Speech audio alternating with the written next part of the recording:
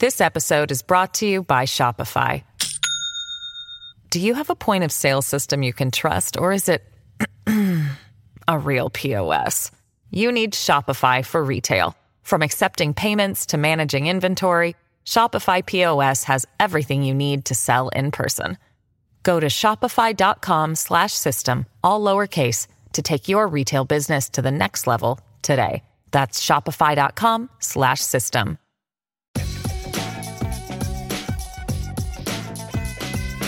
Hello, and welcome back to the New Books in Law, a podcast channel on the New Books Network.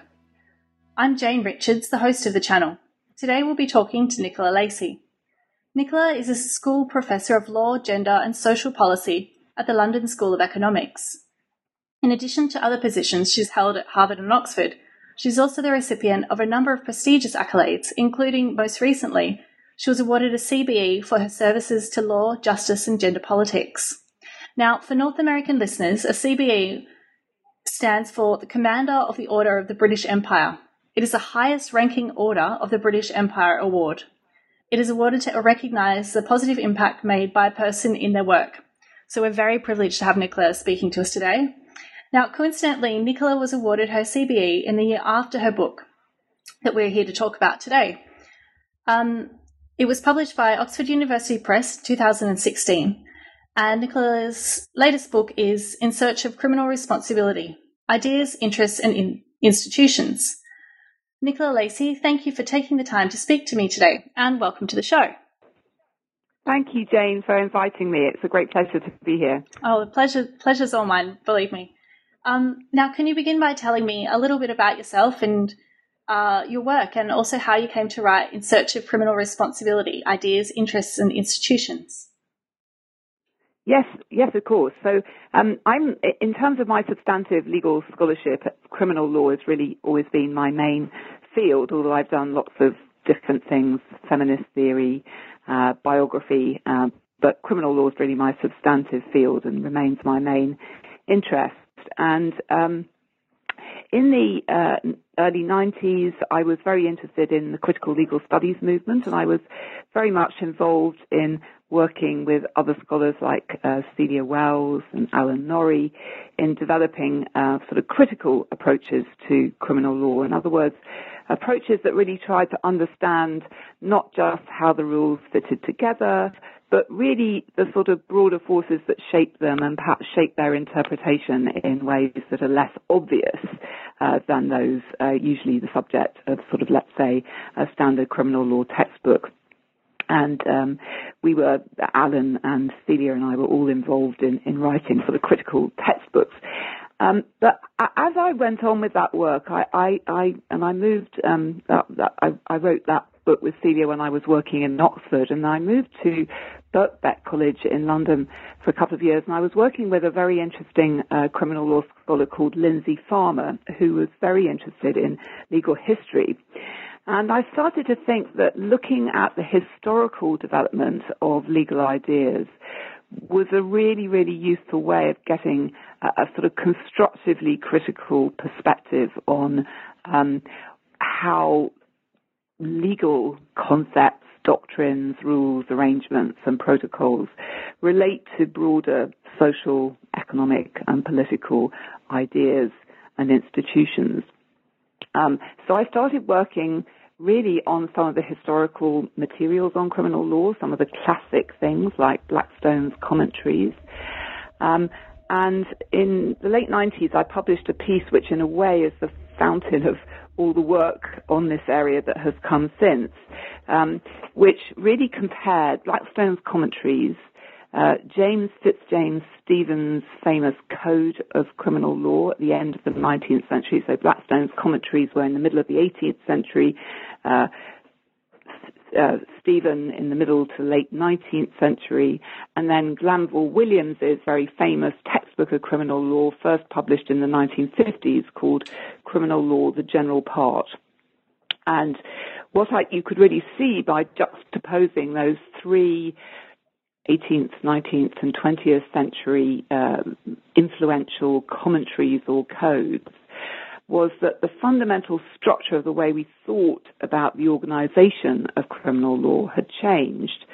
And that whereas by the time Williams was writing in the 1950s, he never got round to writing the second volume of his book, which would have been on the special part, in other words, the criminal offences, because it really, the whole weight of legitimation of criminal laws seemed to have turned on the so-called general part, in other words, the principles of conduct and responsibility and fault and defence, which had really become the main preoccupation of criminal legal scholarship, whereas for Blackstone, those weren't important at all. And that initial historical work just really fed my interest in how criminal law had developed, and in particular started to feed into my development of what I would call a sort of institutional approach to criminal law scholarship. In other words, trying to get away from the idea, which I think has affected some critical legal scholarship as much as, say, traditional doctrinal legal scholarship, trying to get away from the idea that criminal law is, or law in general, is all about rules and doctrines. I wanted to suggest instead that the way in which those rules and doctrines and principles and understandings are embedded in institutions like the trial, like the judiciary, the magistracy, the way prosecution is organised, all these different components of a criminal justice system, indeed of a legal system, the way the rules are institutionalised in those systems is hugely important to the way they develop and the role which they play in society. And in turn, those institutions are, of course, shaped by the distribution of interests and power. And so that's really where the title of my book came from, Ideas, Interests and Institutions. I wanted to come up with an account of criminal law which tried to put if I can put it in this way, the co-evolution of those three layers of legal reality together. And if I can just illustrate with one very brief point, and I'll stop and let you ask another question. Just to make this point about institutions, we think today, even though we know that a contested criminal trial is actually a very rare event, most countries, the vast majority of criminal cases are heard in summary forms of justice or result in a guilty plea. But we still somehow think of very often that the contested trial in some systems with a jury as the trier of fact, as the sort of acme of what it is to test the veracity of a criminal case, the justification of a criminal case. And that takes place, of course, within a framework of a very elaborate set of rules of evidence and procedure. But if you happen to know, as legal historians have worked out from court records, that the average length of a criminal trial, a felony trial, in the late 18th century English criminal justice system was something like 20 minutes. You have to ask yourself whether the institution that was delivering that 18th century standard felony trial was anything like the same kind of institution that we have today, whether it was really an institution that was anyway equipped or designed to investigate guilt in the sense of mens rea as well as actus reus in the way that we've set up the criminal trial in the 20th century. So really basic things like, who's hearing the criminal case, how long does it take, what rules of evidence are there, become incredibly important to the whole meaning and significance of criminal law, or indeed any other kind of law. Yeah, thank you. I think that's really interesting because, as you say, one of the key ideas in your book is looking at how interests shape the notion of responsibility. And you do give this historical context. So because we do, in our analysis, especially, in law school as a junior lawyer, you learnt to kind of do doctrinal analysis. But I think what you're arguing is that actually there are these other influences on doctrines and on the legal system, which we don't necessarily take into account when we're reading law on the books, as you describe it. That's right. So what I'm interested in terms of the institutions is, can you elaborate a little bit more on the types of institutions that do shape the criminal law, and especially the notion of responsibility, and how do you say that how have they changed responsibility? Well, I think my core idea is that responsibility is doing a sort of, in a way, a practical task within criminal law. It is, in a sense, legitimating the criminal justice system. It's the thing that we appeal to explain why the imposition of penal power is justified rather than simply, an exertion of force.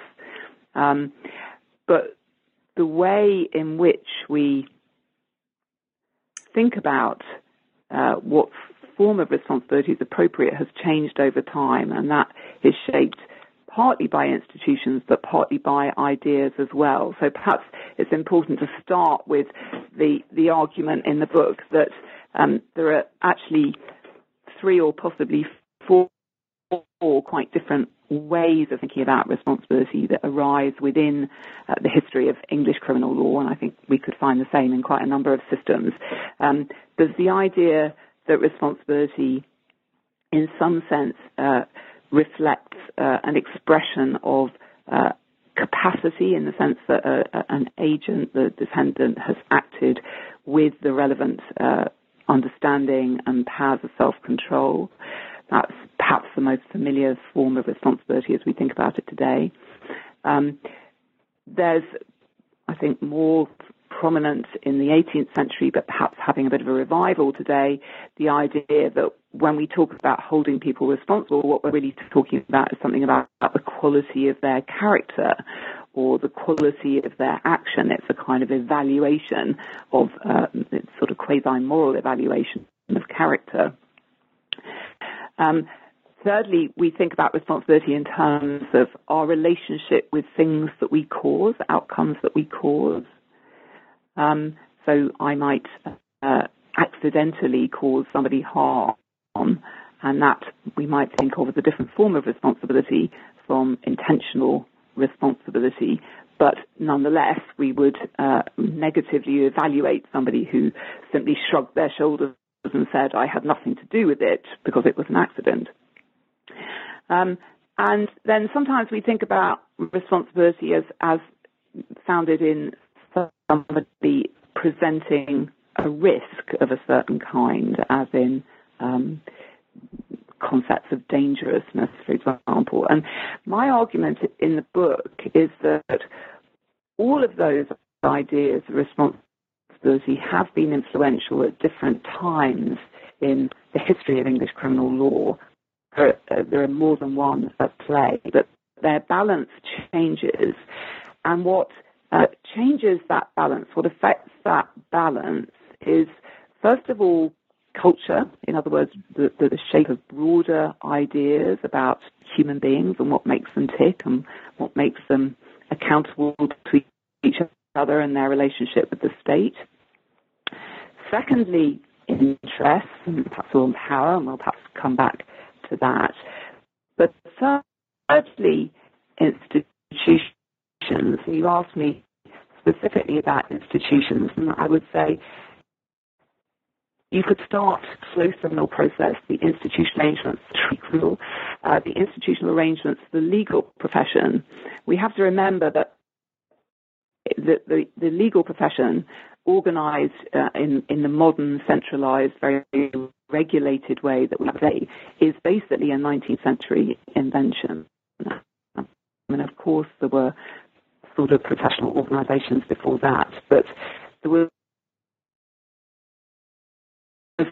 nothing like the organization developed with professional associations in the 1970s, protocols about what the obligations are of a lawyer, a defense lawyer, say, to not only their client, but also the court and implicitly the state or the system, are hugely developing and are expressed through institutional arrangements like the organisation of courts, the distribution of personnel, and so on. And what we're seeing in the 19th century in the English system is a tremendous centralisation, professionalisation and station of criminal justice, a huge increase in the intensity of the rules of evidence, but lots of reorganisation and sort of professionalisation of personnel, and that I argue in the book with lots of examples is very, very important to the way the system develops. Yeah, thank you. That's also, again, really interesting. And so I think what you argue in the book is that, and as you just said, capacity is one of the primary ways now that mens rea is judged, but there is being a revival in the ideas of character and risk, especially in terms of how responsibility is attributed. Can you talk a little bit more about how this is happening, please? Yeah, so I mean, my most of my examples in the book are from the English system, and it's interesting to know how that compares with other systems. But what we've seen definitely over the last 20 years or so, which has attracted quite a lot of critical comment, is the revival of a certain kind of, as we might put it, preventive justice, or set of what we might call hybrid arrangements.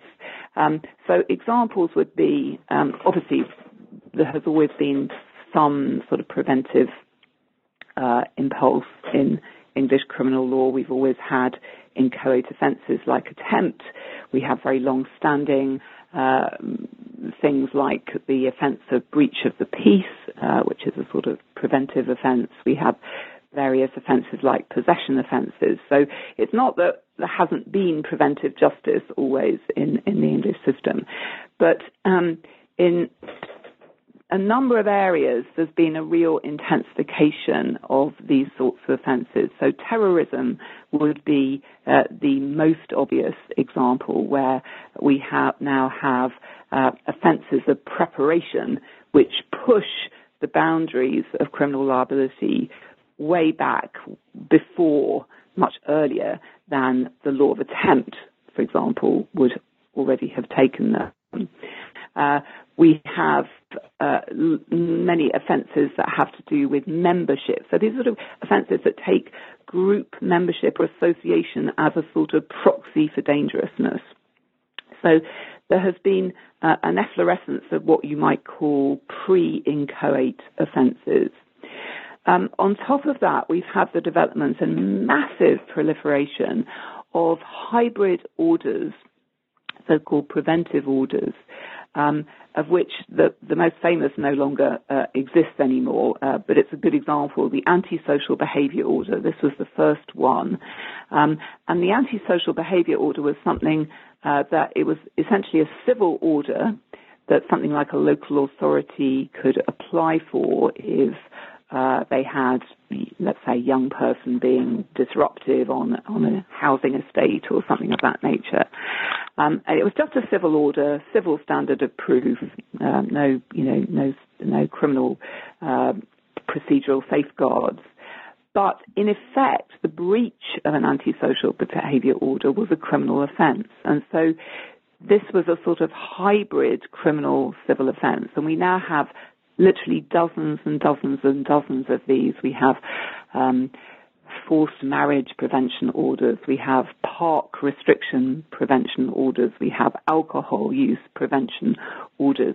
And essentially what this has done is to, again, move forward in time, or rather move back in time, the boundaries of criminal liability, but to do so in a patterned way based on what you might call a kind of character risk hybrid pattern of responsibility attribution. In other words, you particularly target, in the way these offences are structured, forms of association or group or activity which you associate with a certain kind of risk.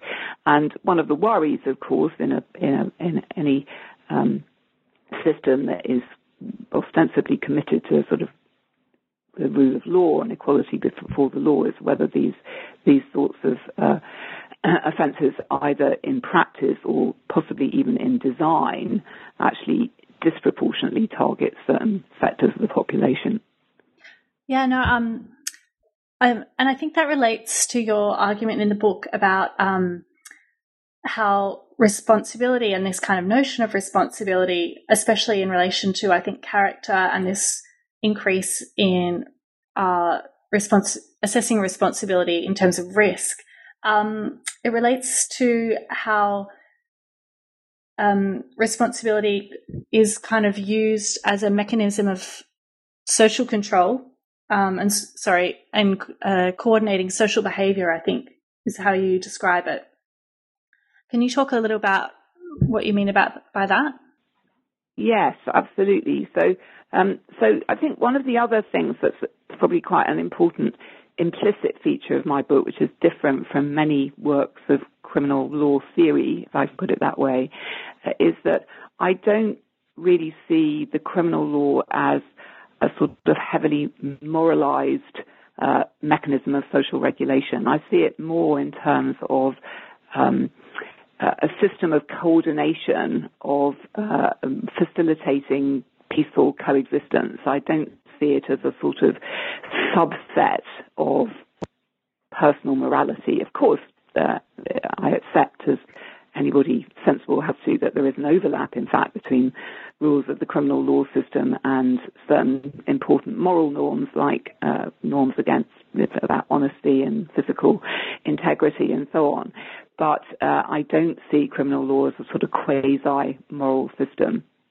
And so I see the responsibility principle, which has become so central to the way we think about criminal law, in terms not merely of being a mechanism that helps to legitimate the criminal law, to explain why it's a fair and a legitimate system, insofar as it is, but also, importantly, to coordinate the expectations of both actors in society and officials in the criminal justice system as to what sorts of criteria have to be brought into play before somebody can legitimately be convicted of a criminal offence. So responsibility principles have these two rather different functions in my account. They're legitimating, they're sending a message about what justifies the state's action, but they're also sending coordinating messages to actors within the process, both lay actors and officials, about what criteria have to be met in order for the coordinating power of criminal law legitimately to be invoked. Yeah, and so coming back to that point about legitimating the power of the state, how do you see criminal law doing this? Well, in an ideal world, it would be doing it by setting up fair, even-handedly applied arrangements which facilitate peaceful coexistence and good coordination. And I've got a lot of sympathy with some of the scholars who have argued, for example, Vincent Chow, in a book last year called Criminal Law in the Modern Administrative State, which is a really excellent book, argues that there is no ultimate normative justification for criminal law. The justification for criminal law is ultimately dependent on the justification for the state, which the criminal law is a very key part. So I don't, in the book, this is part of another chapter, I don't go into a very normative justification for any particular criminal law system, and I certainly don't make the assumption that that all criminal law systems, even the English one, are in fact justified. Certainly not in all of their aspects. But I do think essentially that the role of criminal law that potentially justifies it is this role in coordinating peaceful coexistence and protecting important shared and individual interests.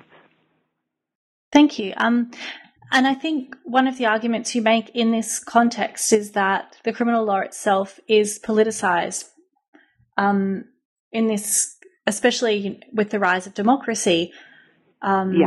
So, the governments do have to answer to... So, I mean, the rise of democracy and those political institutions are themselves a very important part of the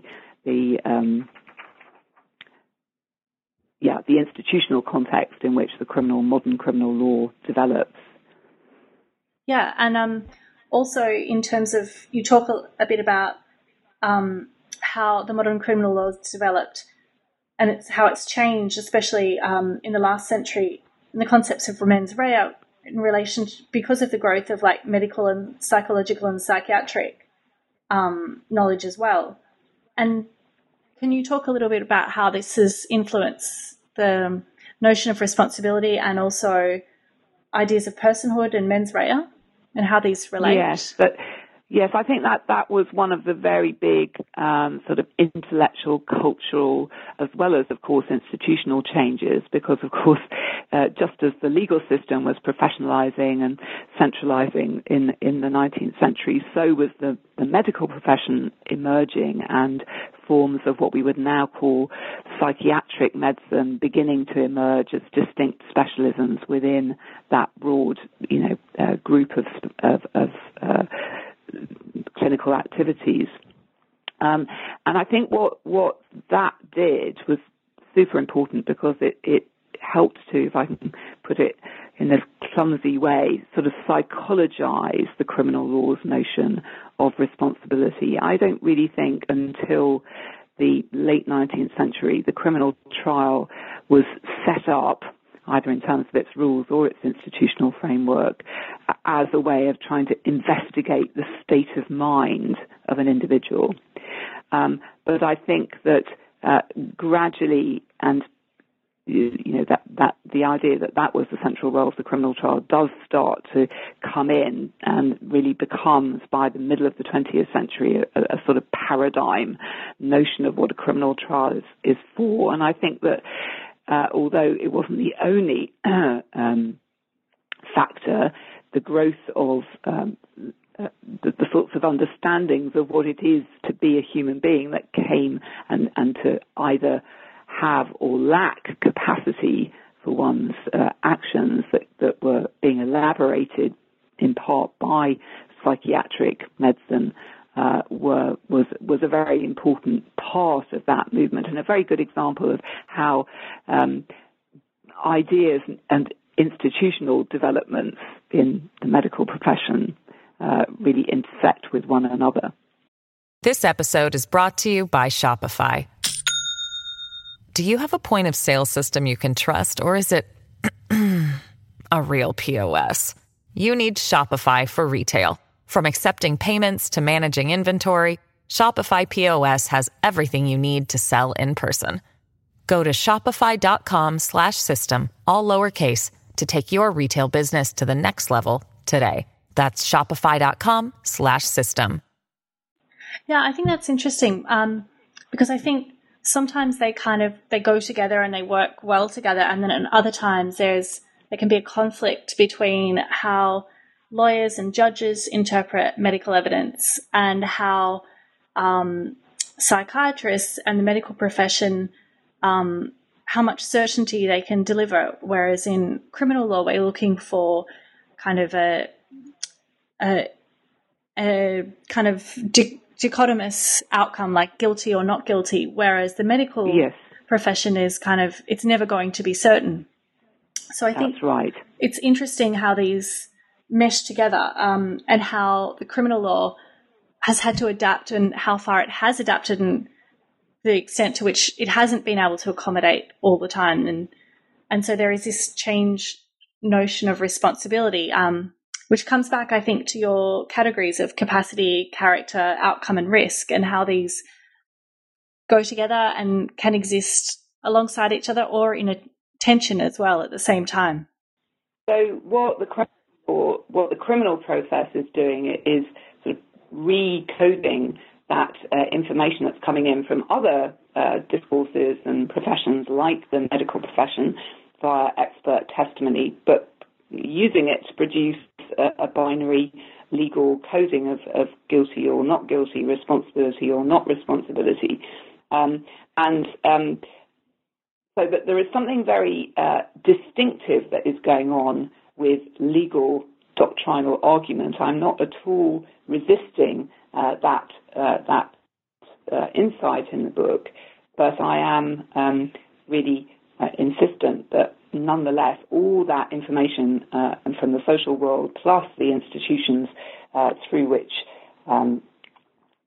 these communications are happening in the legal system are really crucial to the development of criminal law. Yeah, and that goes towards, I think, your third chapter in the book, talking about interests, and there being interests that influence the criminal law and its development, and of course the notion of responsibility. You break it down into 3 sections, and I'm wondering if you can talk about each. Firstly, you talk about how interests have shaped the notion of strict liability and also corporate responsibility. Can you explain what this means? I'll just kind of finish the question, actually. And you also talk about how theft has changed over time, and actually you addressed this earlier about the politicization of law. But if you could begin by talking about how interests have shaped the evolution of strict liability and corporate responsibility, that'd be great. Right. So there's a lot of very, very good socio-legal and historical work on the development of strict liability offences in the 19th century in England, where it's very obvious that they were a key way in which industrial production and urbanisation were being regulated. So you have this huge development going on. England, in particular, industrialised quite early. That implied quite a lot of urbanisation. There was a huge challenge for the state to organise health and safety, labour standards, these sorts of very basic things. And the criminal law became one of the sort of go-to tools. And there was a big debate about how long that had been going on for. There was quite a lot of, so as we would call it today, regulatory legislation in the 18th century too. But it definitely got a new spin with the development of the urbanised and industrial economy.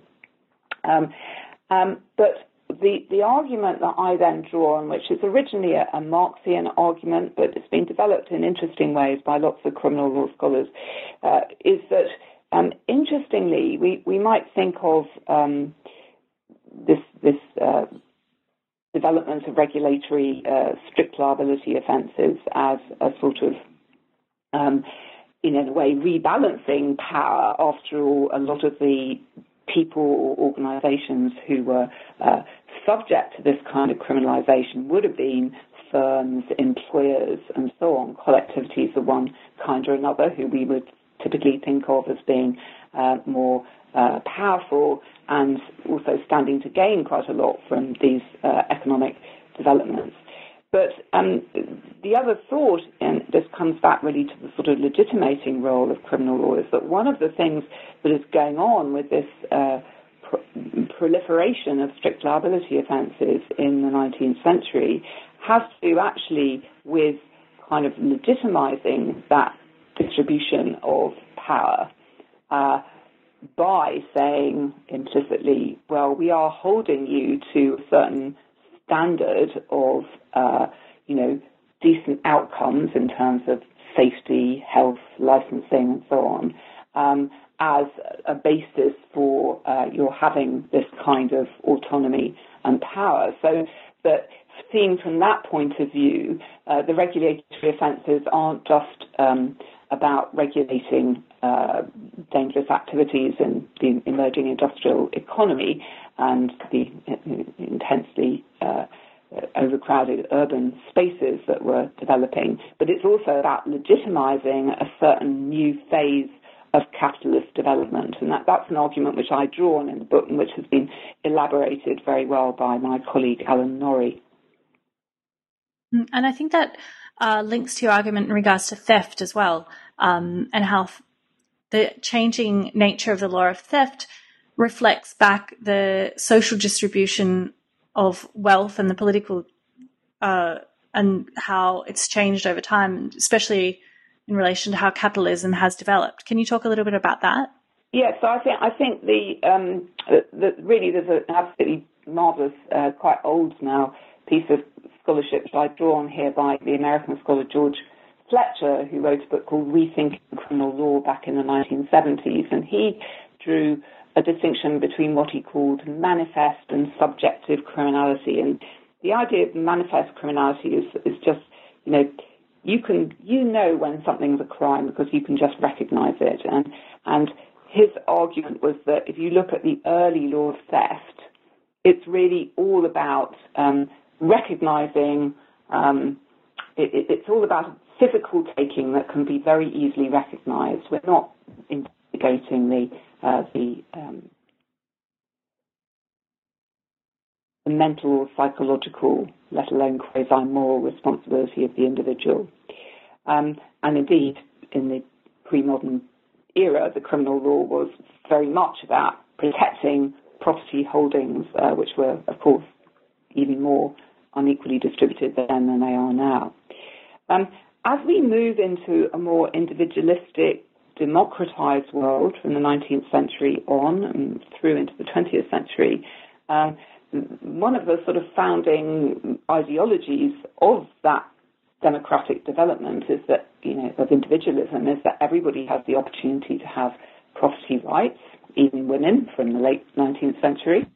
And that goes with a change in the way we think about theft, which is that since it's not now just about recognising certain kinds of very class-based expropriation, but implicitly a much more, in principle, evenly distributed risk, if you like, we move here as well to the notion of sort of subjective criminality, the idea that ultimately the test of whether someone has stolen or not is not whether, they've got goods that you don't think that it looks as though they shouldn't have, but whether they were dishonest in doing so, whether they intended to deprive another person. And that's what legitimizes the law of theft. Does that answer? Does that help? Yeah, it does. Yeah. No, it really does. And of course, George Fletcher's book and his work is so great. So it's interesting. I liked hearing your explanation. It kind of, I'll be honest, it breaks it down for me. It makes it a bit easier to understand. So thank you. I think it's really interesting in terms of the kinds of evidence that becomes salient in these cases, and this idea that it all turns on honesty, which has become really extremely true, certainly in English criminal law through the 20th century. It's very interesting because it gives us a little glimpse into the way in which the criminal law is definitely trying to hold together some of the tensions that arguably surround claims of legitimacy in a capitalist economy, in which we know that actually property is massively unevenly distributed, and what's more, that the boundaries between honesty and dishonesty and cunning enterprise are extremely thin, and that is a real tension that criminal law has to manage. Yeah, it is interesting because a lot of it is almost false. We kind of attribute value to things like intellectual property, which obviously it has value, but in criminal law kind of puts, I guess, more value in a way into these kind of almost myths that, it's different to a plot of land, something that you can see and hold. And it's interesting then how it's changed over time. Yeah. And I can't help picking up when you mentioned that even women were able to own property at some stage, because I know a lot of your work has been on gender, and in this book you talk a bit about how responsibility is and can be gendered historically, especially. Can you talk a little bit about that, please? Yes, absolutely. So maybe I can just talk a little bit about the book I wrote immediately before this book, which is like a sort of companion book to it. And there's always a bit of serendipity to how one comes to write things. But as I told you at the beginning of the interview, I started work in this field really about 20 years ago. And I was just getting into doing this work on responsibility when I was actually offered the papers to write a biography of H.L.A. Hart, famous legal philosopher. And I ran the two projects together for a while, but it was quite hard to do that. And in the end, I set this project aside, the criminal law project, and wrote the biography. And when I came back to my responsibility project, I felt that I needed to sort of read my way back into it. And we're getting to gender, by the way. It's all good. This is interesting. And I knew I was already very interested in this big social debate, cultural debate in 18th century essays and plays about the notion of character and how important the notion of character was in how people read each other. And so I thought what I would do is spend my summer holiday that year reading lots of 18th century novels, because I knew that there was also a debate about character in the realist novels of the 18th century. And I was reading my way through this literature when I was invited to do a lecture for a friend of mine who'd just become the first woman dean at Toronto Law School on International Women's Day. And she said, I'd really like you to talk on a gender-related theme. And I said, well, I'm not working on gender at the moment. She said, oh, you can come up with something. And as luck would have it, the next novel in my pile was Daniel Defoe's novel Moll Flanders. And I read Moll Flanders, which is the tale of a swashbuckling, working class, sexually adventurous, recidivist thief.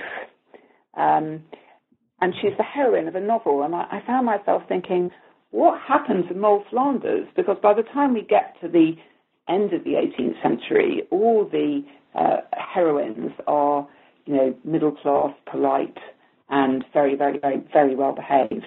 And then if you get to the end of the 19th century, I sort of thought of Tess of the D'Urbervilles, who does, exerts some agency and independence and is, very, very harshly punished for it. And so I began to think that disappearance of a sort of very agentic offender, female offender, as, a possible heroine of a novel, told us something quite profound about what was happening to gender relations in that 200-year period, but also might well give us some insights into what was happening in the criminal law, because strangely enough, as you probably know, one of the very few things that is almost universally true of criminal justice systems is that they identify women as offenders to a very, very minor degree. So in most systems today, women remain only something like 5 to 10% of those convicted of the most serious crimes. But funnily enough, just around the time that Defoe was writing Moll Flanders, which was on the cusp of the 17th to 18th centuries, there was actually the Old Bailey, which is the main criminal court in London, for several of those years, tried more women for theft than it tried men. So I started to think that there might be something, an analogy, as it were, between the disappearance of the female offender from the polite realist novel and the relative disappearance of women from the criminal courts. And that resulted in a book called Women, Crime and Character. And essentially what I argued in that book, using a whole array, actually, of cultural resources as well as novels, plus a lot of old case law over that period, and obviously what was happening in legislation and as well. I argued that in some ways that predominant way of thinking about responsibility in terms of character in the 18th century was in a way, more conducive to thinking of women as full criminal subjects, am I putting it in that way? In the sense that although obviously notions of bad character would be highly gendered, nonetheless you could come up with distinctively female-gendered notions of bad character and male-gendered notions of bad character. There's no problem about thinking about women as having bad character. It's been something that has been done with great efficiency over most of the course of human history. What then happens as capacity and a more psychologized, but particularly capacity, agency, and the power to understand and control one's behavior start to become a more dominant way of our thinking about what makes people responsible, and then gradually, slowly, we start institutionalizing that in the criminal justice system. This happens at just the same time as women socially are actually being more and more disciplined, particularly through forms of sexual discipline of sexual behavior, high discipline of comportment, as a sort of the emergence of a standards of bourgeois morality, and the idea of a sort of what if you want to count as an emerging bourgeois respectable man who's pushing up through to this new class of merchants and then industrialists, not the new people who are pushing for political power, not the old landed people, but the new middle, what will become in time middle classes. One of their marks of respectability is having a very, very well-disciplined wife. And things really get, I think, a lot worse for women in terms of their power to exercise their own agency and have their social agency recognized publicly during the late 18th and particularly the 19th centuries. And I think that's reflected in the criminal law. So in a way, Women, Crime and Character told the female gender side of this long development from character to capacity in the 18th and 19th centuries. And one thing I sort of slightly regret about the last book is that, in a sense, because I've done this book specifically thinking about women, I feel that gender probably drops out of my analytic view in this latest book a little bit more than it should have done. It's a very interesting lesson as to how hard it is to hold in one's head the whole time frames of reading law as an institution, as a social practice, as a set of doctrines, which are in some ways countercultural, reading against the grain. To read law in a gendered way is to try to attend to something that we know is there in the way law works, but which is not announced on the surface of law. It's a very typical sort of critical move in scholarship, and it takes an enormous amount of effort and attention. And I had a lot of plates spinning in this book, and I think maybe the gender plate got a little bit lost. But it's still really interesting. And what I loved in this book and what you've just talked about now is how you do make references to literature, and you use literature to look at what we value as a culture and how we think of women. In this book, you talk about how we think of madness as well, and insanity and mental health issues. I mean, it sounds like a fabulous summer when you're reading all of this 18th century literature. It was.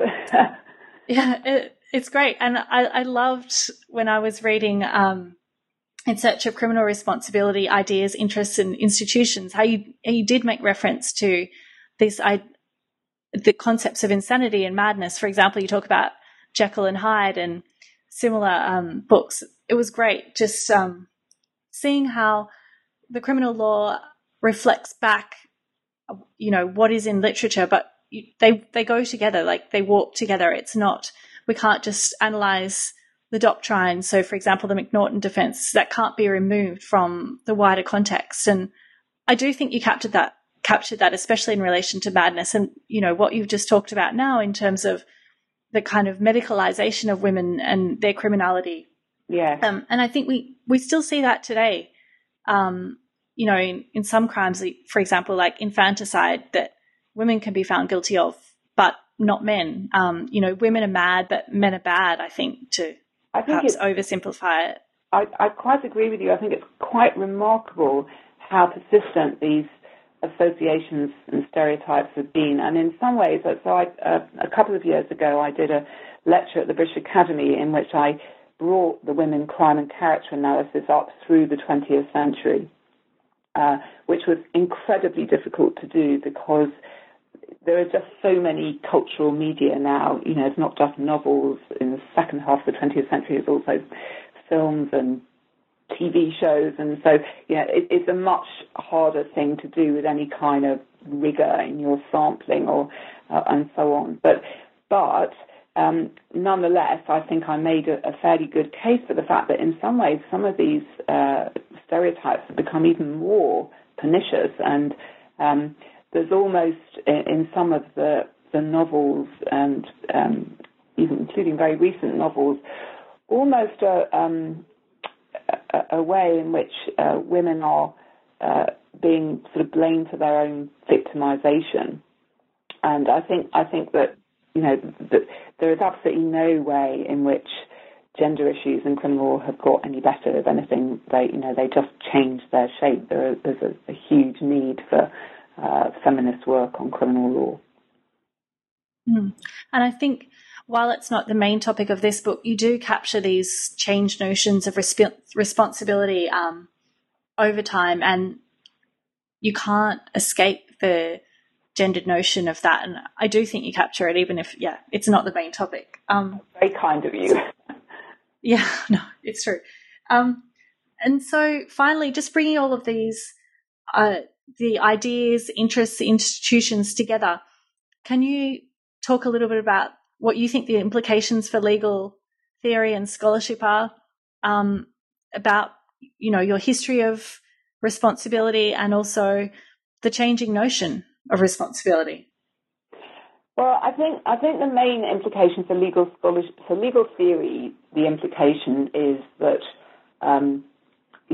we a lot of legal theory has been, in my view, too fixated on coming up with very coherent account of what criminal law is all about, and being not very attentive to the complexity and sometimes, as you put it, the tensions in the way in which criminal law ideas are organized and institutionalized. And I like to think of this as a very much a sort of social constructionist approach to legal theory. It's very much not a form of realism or idealism. It's a way of saying, when we're doing legal theory, we're doing a theory of a very complex phenomenon. And we have to think all the time reflexively about what the criteria of accountability are between that phenomenon, or those phenomena, those practices, and our theorization. And I think a lot of criminal law theory in particular, but I think it's true of tort theory and any kind of applied legal theory, is often very quick to just marginalize and stop talking about the aspects of the actual phenomena out there in the legal system, which don't fit their model. And in criminal law, the obvious long-standing example is the whole terrain of regulatory offences, which for many, many years were just sort of put in a last chapter or regarded as a kind of exception to the general principles of criminal law that was a bit embarrassing and we shouldn't talk about it too much. And so I think that isn't pleasing to some of the more philosophical kinds of legal theorists, because there are real criteria of a sort of aesthetics of coherence and also sometimes very sort of moralized principles at work in what some of those theorists see as an appealing theory. But I think it's super important myself to be constantly and reflexively moving back and forth between the phenomena and our theory, and being very self-critical about what those criteria of accountability are. So what does it mean exactly to say my theory is a theory of criminal law, if it doesn't say anything about a very big part of the terrain of criminal law, if it marginalises strict liability or guilty pleas as an institutional arrangement. That would be another good example. I mean, the huge preponderance of the guilty plea as an institutional phenomenon in criminal justice systems is a central part of how they work. We can't theorize it away. We may not like it, we may have criticisms of it, but if we want to understand how criminal law works, what its meaning is in society, we have to have the guilty plea as part of our account. Those are the implications for legal theory. And for legal scholarship, I think it does mean that having, historical perspectives are very useful because they help us to look afresh at things that we sometimes take for granted. And I think the same is true actually for comparative scholarship. And I think it does also imply that socio-legal insights aren't just a sort of exotic, optional extra. They're really very central to the whole way in which legal scholarship ought to proceed. Yeah, I think those are very wise words, both in terms of theory, reminding ourselves to be self-critical of the theory that we're coming up with and reflecting back about, what it actually means and how it plays out. You talk in your book about the difference between law in the books and law in action.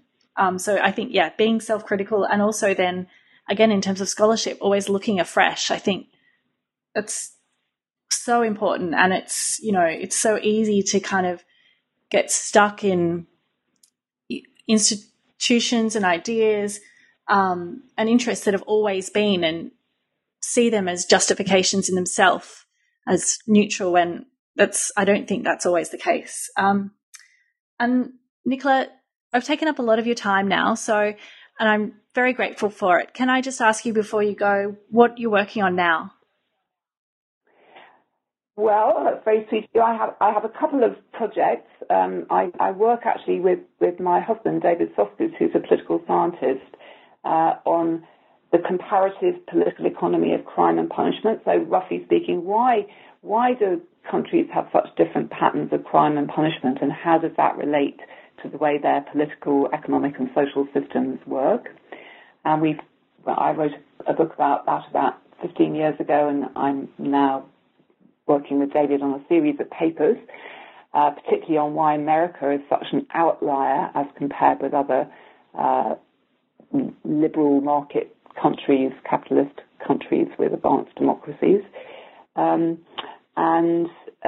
I also work with a philosopher and psychotherapist called Hannah Pickard, who's at Johns Hopkins University, on how we might rethink various aspects of the criminal justice system in terms not of blame, but in other words, in ways that would distance the affective kind of blaming and stigmatization, which we know to be so inimical to reintegration of offenders, and even to see if we can think of ways of redesigning the criminal justice system in order to facilitate what we might call institutional counterparts of forgiveness. So those are two broad projects, and then of course I have a wonderful time engaging with other people's work. And going back to what we were saying about feminist theory, I've just written a review of Nari Nassim's wonderful new book, Criminal Law and the Man Problem. Also, you were asking particularly about the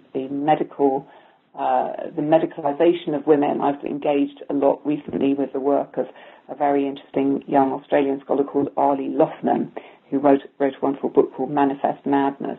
So, I see my own work is very, very much in dialogue with and inspired by lots of other people's work. It's not an individual process, really.